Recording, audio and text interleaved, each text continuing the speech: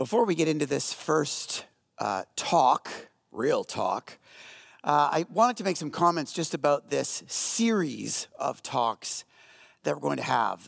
The first comment would be that we could have probably called this series a You Asked For It series, which we've done from time to time, because that's really where these three topics have come from. We have found in the last number of months just an increasing number of emails that we've received or questions from young adults or curious parents or location pastors getting quizzed, or ultimately our family life pastors getting asked, what does our church and our leadership believe the Bible says about these particular subjects? And so just in case you're wondering where these topics are coming from, we're hoping that they're helpful to you, and in the spirit of kind of giving an answer to those questions in a more efficient way, we're going to treat these talks as kind of one collective talk on each subject, instead of having that talk again and again and again repeatedly. And so even in our video form that'll be available online, we hope that can be sort of a reference for these talks and can have some legacy moving forward.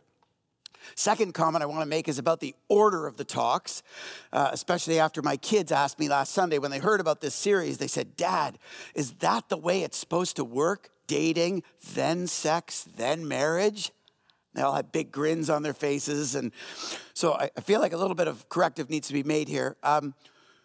We feel like there is kind of one foundational idea or kind of biblical truth or value for each of these 3 weeks. And we feel like these biblical values actually build one on top of the other. So that's where the order of the sequence is coming from. This is not intended to suggest that this is the relational pattern of how things ought to work, just so we're clear. And since we've already opened up the word sex, I do want to make some specific comments about that.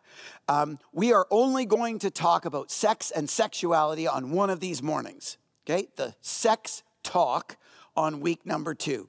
Dating, we're going to talk about other things. And actually, on the morning on marriage, we're going to talk about other things. So if you're a parent and you're maybe uncomfortable to have your kids in one of those environments, that would be week 2, or vice versa, if you really are curious and want to know what we have to say about sex and sexuality, week 2 is particularly the one you want to pay attention to. Dating, I suppose, is kind of a long weekend talk that we can afford to give. So having said those things, now that we're going to get into the talk on dating, I also want to provide a couple disclaimers or comments about this talk. The first is for us to appreciate that the Bible actually says next to nothing when it comes to modern day dating. Okay, the Bible was written in a time where, for the most part, marriages were like prearranged. So, if you were a parent, you would kind of perform this transaction.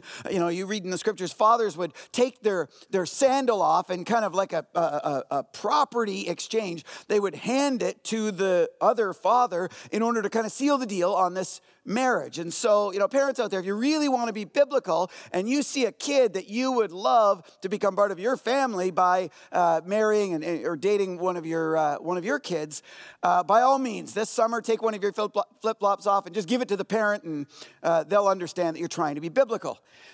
In addition, appreciate that, in even in the first century, but certainly in the Old Testament times, multiple marriages were common. They lived in families of harems and polygamy and things like that. And so, truth be told, if we really wanted to respond to what the scriptures kind of reveal at their plain reading, well, we could really get creative here. So I say all that to appreciate how little Scripture speaks to modern day dating, so that when we get into questions like, should we date a lot of people rather casually, or should we only date, individual people, ideally one in a really serious for marriage kind of purposed way, what we would call in Christian circles as courting instead of dating, or, if we're into conversations about whether we should be solo dating or group dating, or what our curfew should be when we're dating, all of those ideals and values come from parents, not from Scripture. Okay, they come from parents and not from Scripture. I want us to be clear on that. And certainly, the Bible teaches to honor your father and mother. So if we want to have a morning on what it means to honor your father and mother, that's a different conversation. It doesn't fall necessarily into the bandwidth of biblical dating. Okay, so I just wanted to be clear on that. The other thing, and this is probably the most important one that I want to clarify, is I want to be abundantly clear that in addressing a morning to the topic of dating, I do not want to suggest that dating is a necessity for singles. Okay, I don't want to give you the impression that because we're talking about dating, if you're single and you're not dating, you're not normal. I say that because I have many friends that are single, and I know the heartache and the pressure and the expectation and even the judgment and the guilt and the shame if you're single and not in a relationship that actually is exacerbated in many cases in Christian circles. And so I want to say something at the front end that we've said before, but I just want to say it again in the spirit of the biblical teaching by the Apostle Paul in 1 Corinthians chapter 7 and verse 7, where he says to the church there, I wish that all of you were unmarried as I am. I wish that all of you were unmarried as I am, so that we can appreciate that if there's any status that is disproportionately elevated in Scripture, it's actually the status of singleness, not of marriage. Because the status of singleness and the way that it allows for undivided devotion and undistracted service to God. Jesus himself was unmarried. And so I want to give this talk because of all of the you asked for it questions that are kind of out there. We want to respond to that in a collective way. But I hope and pray that if you're in a place today where you are finding yourself living under this pressure, either internally or externally, that you would know that we know, and hopefully that you know, that it is more than okay to be single. Don't let this conversation on dating feel like you have to all of a sudden be dating or something's wrong, okay?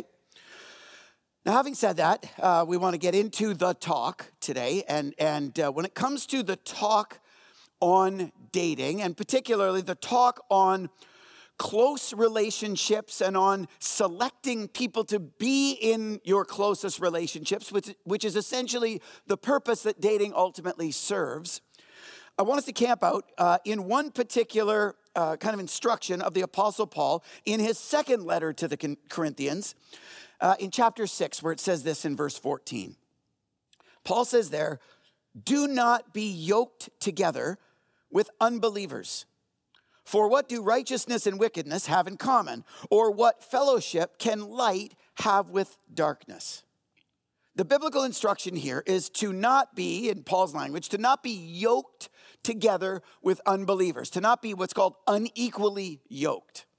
Now, you might not have no idea what that even means, so I want to kind of walk us through that. A yoke in New Testament times is kind of this wooden plank that would kind of bind two animals together and as well was attached to like a cart or a plow that this pair of animals would pull. Just to give you an image, we've got one, you can see it on the screen, of a couple animals. They're yoked together here. Doesn't that look romantic? They're yoked here. And so in being yoked together, to be equally yoked is simply to represent the idea of sharing the load kind of equally and reciprocally that you are trying to together carry. It's kind of an equal distribution of load. And certainly in first century times when the Apostle Paul was speaking to people of faith in 2 Corinthians 6, they would have generally been familiar with the intent of God for people of faith to not be unequally yoked, because it was also a command in the Old Testament. In Deuteronomy 22, verse 10, it says there, do not plow with an ox and a donkey yoked together. So today, if you're in a relationship and you're wondering, if one of you is an ox and one of you is a donkey, I'll say that that's not probably a productive conversation to have. But it kind of illustrates the breakdowns when unequal yoking takes place. Because when unequal yoking takes place, there's kind of two detriments.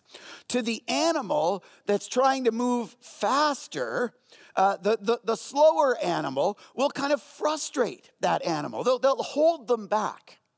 And to the animal that's moving slower, the faster animal, and kind of pulling them along, you can imagine the yoke kind of yanking on their neck. It actually would put them in quite a bit of discomfort or even pain. And so unequal yoking isn't just unproductive for the cart or plow that you're pulling. Unequal yoking is actually unproductive for the animals themselves.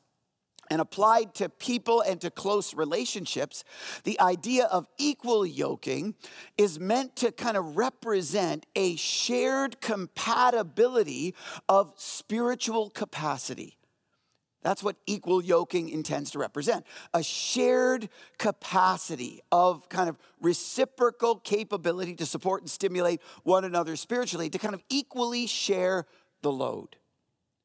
Now, when it comes to what the Bible says about essentially dating, choosing people that you would be in close relationship with, that's basically the big idea, to avoid being unequally yoked and to pursue equal yoking. And so the question that it often immediately stimulates then is the question of why? In human relationships, in dating relationships, in close relationships, why would that matter so much? And to respond to that, I want to do that in kind of two phases.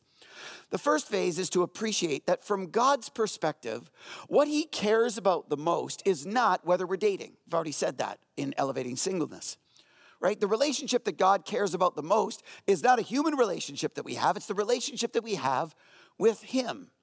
And I know for many of us, when it comes to dating, especially if we're single, we can kind of stress over whether we're dating, whether we should be dating, and if we're dating, you know, what the person we would be dating would look like, or what they would do for a living, or whether they could support us financially, or whether we have shared interests or any commonalities, what their personality is like, whether our parents like them or approve of them.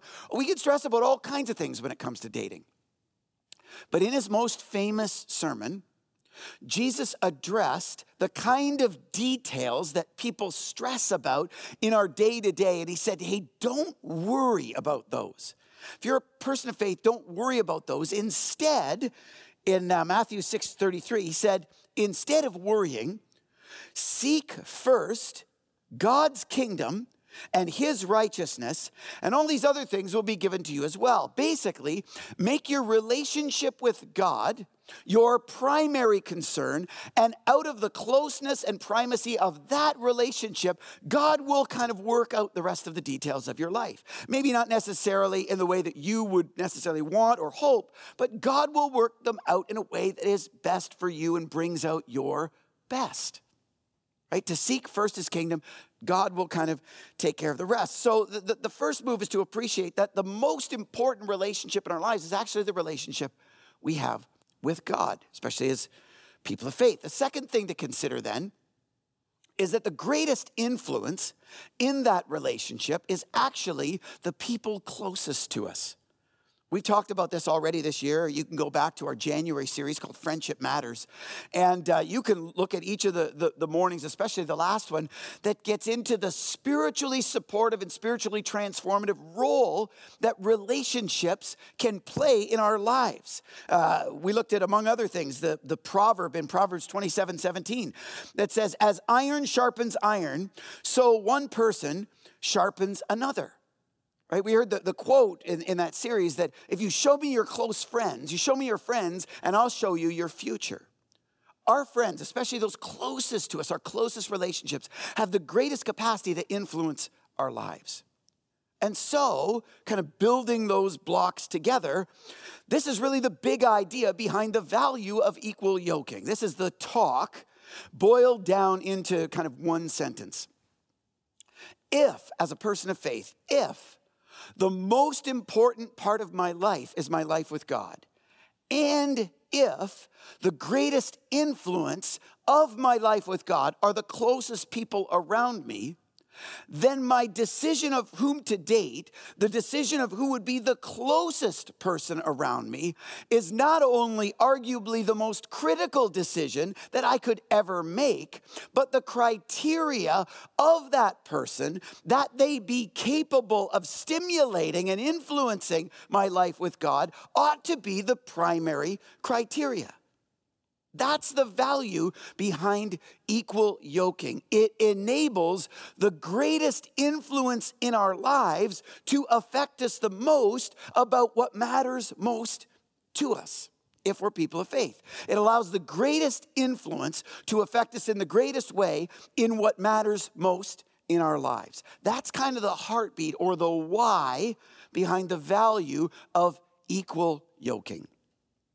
I want you to notice when we're talking about equal yoking, even from the perspective of animals, that it requires a little bit more than just some basic commonality. Oftentimes in spiritual circles, when we think about the value of equal yoking, we reduce it to simply what we call shared identity. When in reality, equal yoking has far more to do with shared intensity. And there's a difference. Right? Applied to faith, we can look around and lots of people would kind of self-identify as Christian simply because they come from Christian cultures, or maybe they grew up going to church or whatever. They would kind of identify themselves in that way. We might have a shared identity, or they'd call themselves a believer because they prayed a prayer when they were a kid, even though, faith may not be a priority in their lives at all. We might have shared identity. But if you think back to the image of the animals, right? Just because two animals are animals, they have a shared identity, doesn't mean that they have shared intensity. It's the shared intensity that provides the shared spiritual capacity to reciprocally bear and support and stimulate the spiritual load of one another's lives and your lives together. And you think about that practically for just a moment, and you realize that a life of faith is quite a countercultural thing. A life of faith in many ways is simple, but it's not easy.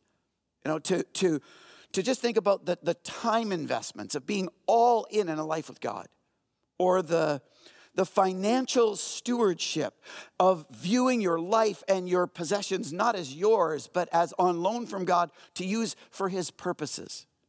To think about the values of hospitality and inclusivity, even reaching out to those on the margins, even to those you might be uncomfortable around. Values of generosity or faithfulness or grace in relationships, forgiveness, conflict resolution, all those kinds of things. And think about how difficult all those ideals of God are to actually live out if you're a person of faith. It might be simple, but it's not easy, right? Many times it's hard. What makes it exponentially more hard, right, more difficult, is having to convince those closest, and ultimately to have to convince your life partner or your eventual life partner to actually care about or value those things, and to constantly be kind of persuading them or arguing that there's even merit to pursuing those things. Right? That's the dynamic, the challenge that unequal yoking provides. Never mind in your own spiritual well-being. Do you think about the way that close relationships can shape us and transform us, and how difficult that would be aligning yourself with someone who isn't that interested in faith, isn't that interested in learning, isn't that interested in growing, isn't really interested in praying or being changed or challenging or being held to account or repenting or any of those transformational things, let alone playing that role in your life. It becomes extremely difficult, if not at some level impossible. Nothing's impossible with God, but it becomes extremely difficult to allow God to realize the best version of yourself in him if you make that choice of unequal yoking. Gang, it's a big deal. And so in a lot of ways, I hope that we're hearing today not just that the value of pursuing equal yoking in dating is a lesson on who we ought to date. I hope that practically speaking, it's also a lesson on how we ought to date.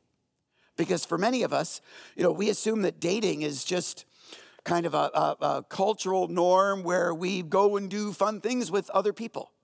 Right? And at the end of the day, there's some danger in that, especially if the relationship is ultimately going to get serious or permanent. I know in many cases, I've talked in pastoral counseling settings with newlyweds who actually feel like the person that they ended up marrying is very different than the person they dated. And I've actually had one person say that their now spouse actually flat out lied to them.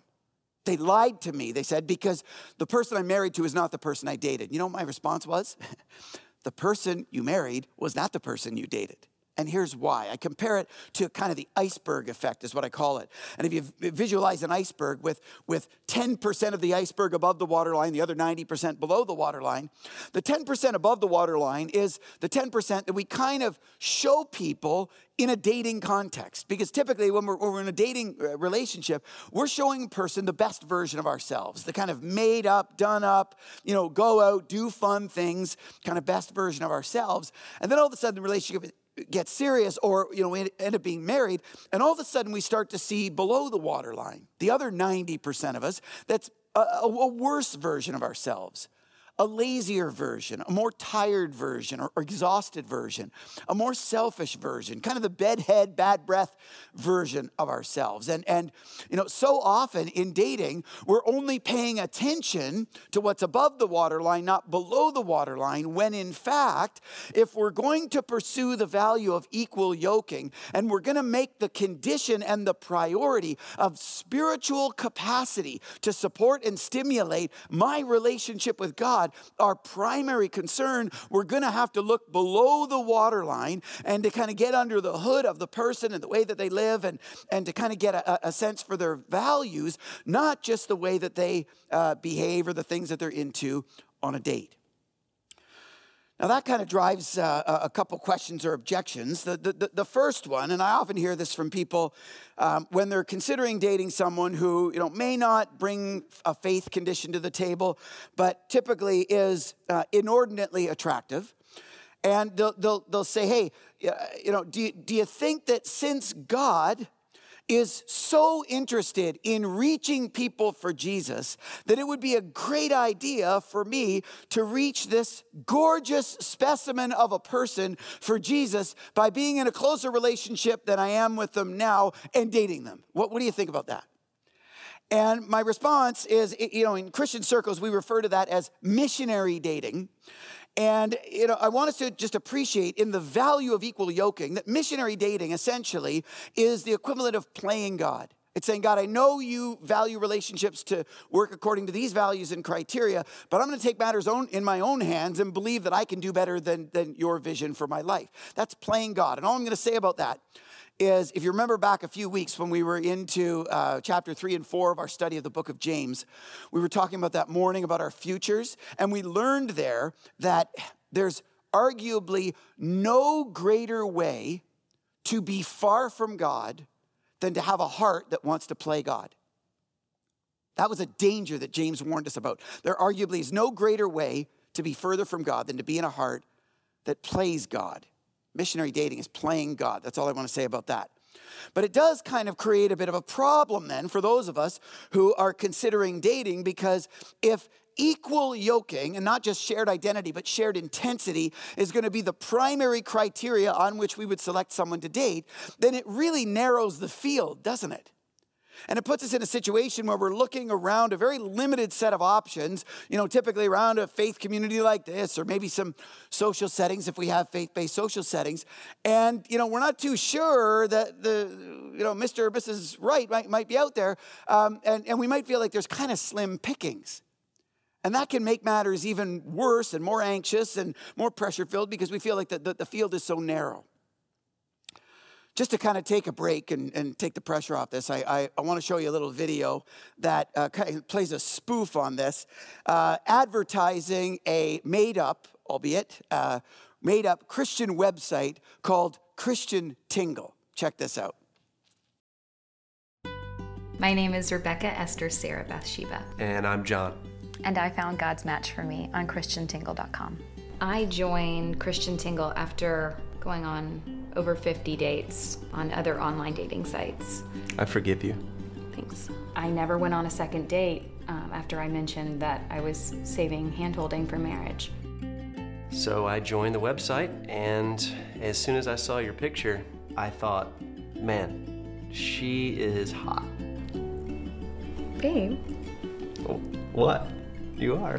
When I saw her Facebook profile picture, I was like, I've always wanted a woman that's had the most devoted devotional ever devoted. Honestly, I wasn't very attracted to him at first.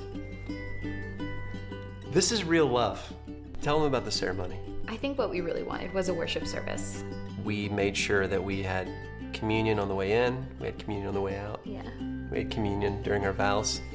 Obviously, we didn't have a bar at the reception, so we had more communion. One thing most people don't know about with Christian Tingle is there's an app that you can get for your smartphone. When we were dating, I feel like the app was it was a godsend. When you keep it in your pocket and you're on a date, it'll send an alert every time that your phone goes from portrait to landscape.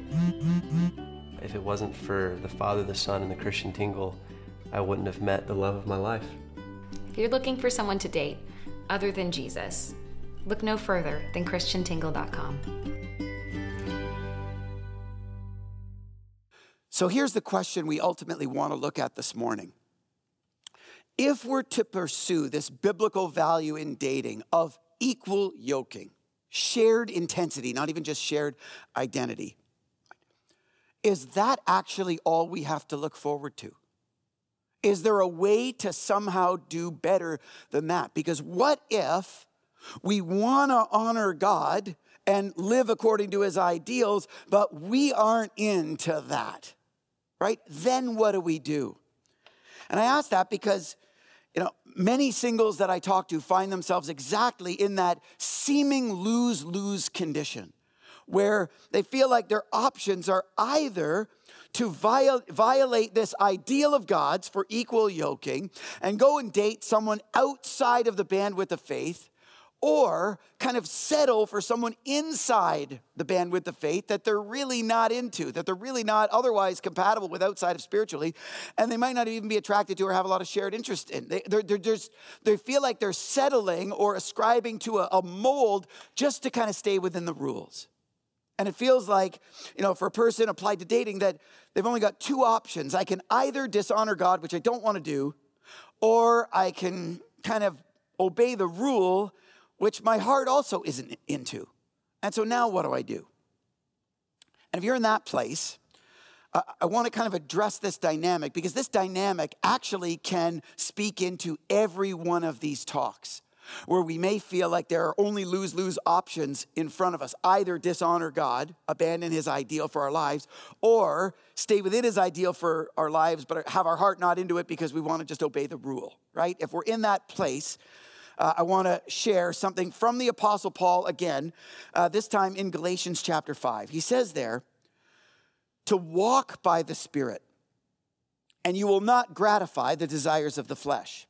For the flesh desires what is contrary to the Spirit, and the Spirit what is contrary to the flesh. They're in conflict with each other, so you are not to do whatever you want. When you walk by the Spirit, you're not to do whatever you want. But if you're led by the Spirit, you are not under law. You're not to do whatever you want, and if you're led by the Spirit, you're not under law. See, Paul is speaking to this idea of a walk, a journey, the way that we live our lives, and he's talking about walking by, he calls it the Spirit. Literally living your life empowered by the risen life of Jesus Christ. Paul is referring to the gospel, the good news of Jesus, that Jesus didn't just come to earth and die for our sins so that we could be forgiven. He rose again and made his spiritual life available so that we could be empowered and so that he could live his life through ours and so that he could enable us to live his ideals through his strength, not just, individually on our own. Wonderful, wonderful good news. But he says when that happens in this case, when we live by the Spirit, two things are true. On the one hand, we're empowered to not just do whatever we want, what he calls living by the flesh, succumbing to our own kind of natural urges or temptations or desires. When we're living by the Spirit, we're empowered to not just do whatever we want, but we're also, he says, when you live by the Spirit, not under the law. When we live by the Spirit, we're in a place of freedom and abundance where we're not just making choices according to rules when our heart's not in it, just trying to follow a bunch of rules and check a bunch of boxes. So for those of us applied to dating who are feeling like we might be in the circumstance of a lose-lose, where when I look ahead, all I see are the options of either dishonoring God or, dating someone in my heart not into it, just obeying the rule. There actually is an alternative that God provides called living by the Spirit. And I don't know exactly what that would look like for you, but I think one of the things that living by the Spirit can do in those of us who are single and feeling this lose-lose pressure is alleviate that pressure by alleviating the expectation or need to date in the first place. Appreciating again the biblical value of singleness and appreciating again that you are in a far better place for God to make his best life out of yours individually as a single person than you are with the wrong person. Either the wrong person, outside of faith, or the wrong person you just picked inside the faith, but your heart wasn't into it.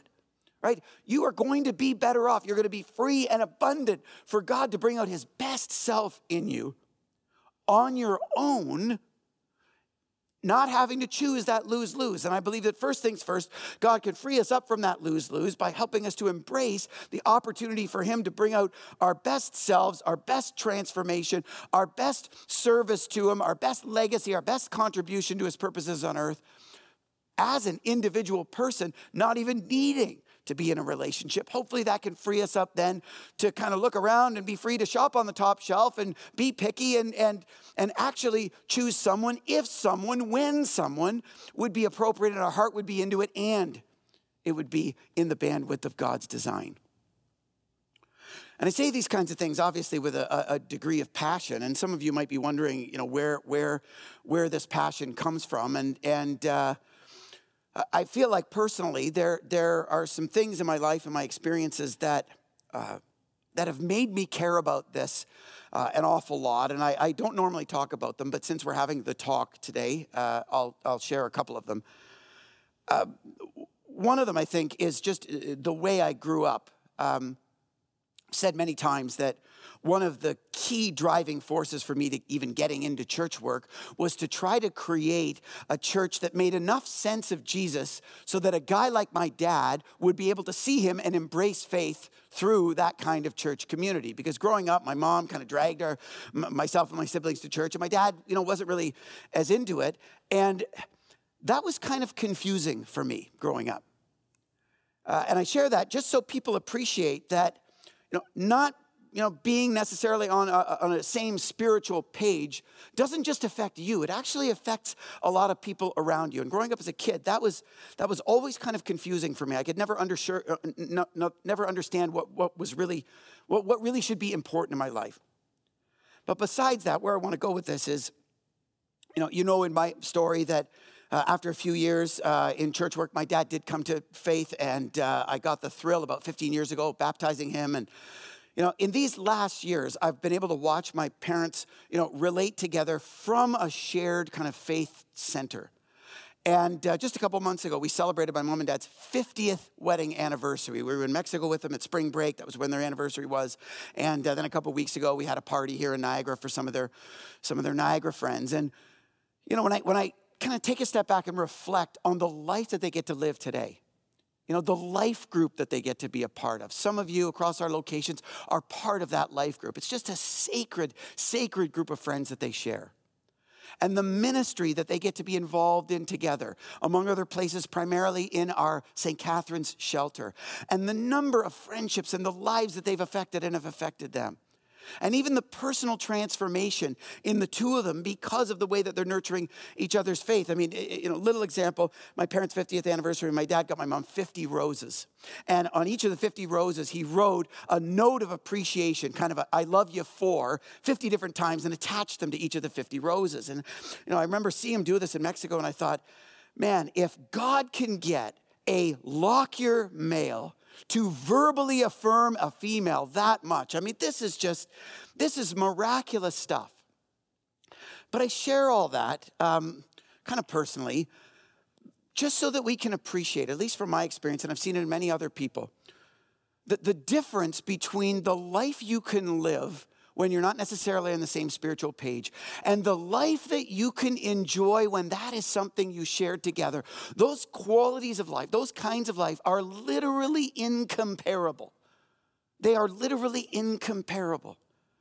Because if the thing that matters most is your life with God, and the greatest influence on what matters most are the people closest to you, then your life partner matters. This decision, these criteria matter. Which is why in my own life, there was a time where I had to actually face that decision for myself. I've also shared with you before that coming out of university, wasn't in really a faith place at all, and got to a point where I didn't like the person I was becoming. And it resulted in a hard right turn of getting on track with God, and one thing kind of led to another after that. But in that era, I was in a dating relationship. Quite a long dating relationship, actually. And as that logic started to sink in and I started to think about what I wanted my life to be about, I had to end that relationship. I had to break up with this person I was dating. And I don't talk about that. I don't even really want to talk about that. But I share that only so that we can appreciate that just because you are a follower of Jesus does not mean you can't break up with a person you're dating. And I say that because I am sure that there are some of us that are in less than ideal relationships today, but think that because Jesus is such a peacemaker, such a unifier, that I can't possibly cause that kind of disunity and hardship. Unless you are married and it's permanent, we're going to talk about that in week 3, even if you're engaged, okay, you can call this off. And I am confident that there is someone across our locations today, if not watching this online afterwards, that God is impressing on your heart that this is actually a choice that you need to make. And you need to know that as difficult as that is, other people, including myself, have had to make that choice. Which then led in my life, a year or so later, to a conversation I was having with a girl who was serving on our youth leadership team with me. This girl had just started a new school and was kind of making new friends at this new school. Certainly a delicate place to be. And she was sharing this conversation that she was having with these new friends that day about who their kind of dream man would be. You know, Tom Cruise, Brad Pitt, like who's your dream man? And she shared with us that she had shared with these friends that her dream man was someone who would resemble her dad. And these friends suddenly looked at her like she had 2 heads. And then she further went on to explain that the reason that she wanted someone like her dad was because her dad revealed Jesus to her. And I remember thinking how kind of gutsy, if not crazy, that was for this girl to share that with these friends in this new school, in this time where these relationships were kind of delicate and peer pressure would have been its highest. And I was struck in that moment. What struck me, and I've told Becky this many times, that what I sensed at that time was that this was a person who was actually prepared to do whatever it took to realize God's best for her life. And when I first asked Becky out on a date, I shared with her that story. I said, this is why I'm asking you out on a date. This is why I'm asking you to start dating me, because of this criteria. And I share all that, kind of the from and to, and I share all that only to say this. When I think of my life today, and I think about anything that God has been able to do in me, or especially through me, I actually believe that none of that would have been possible had I not made that combined choice to kind of embrace that criteria for the person who would be the greatest influence of me, the person who would support and stimulate my life of faith and ministry and things like that. I actually believe that everything God has been able to do in and through my life is a product of really, at some level, albeit empowered by God, give God the credit, but that single decision. And so if you're in a place today where you're wondering why this matters, understand from my perspective, there is no greater decision for your life than you could ever make. And I hope that you can feel my heart on this and how much I care about this for you, that you would not settle for anything less than God's very best for your life and future. And that when it comes to dating, if dating, that you would know that you know that you know that when it comes to dating, choosing a person who will have the greatest influence on what matters most will probably be the greatest decision you will ever make. If you're in that place today, let me say a prayer for you. Let's pray together. God, in the spirit of these talks being kind of you asked for at mornings, I want to specifically pray for people who would be curious about your ideals for dating relationships.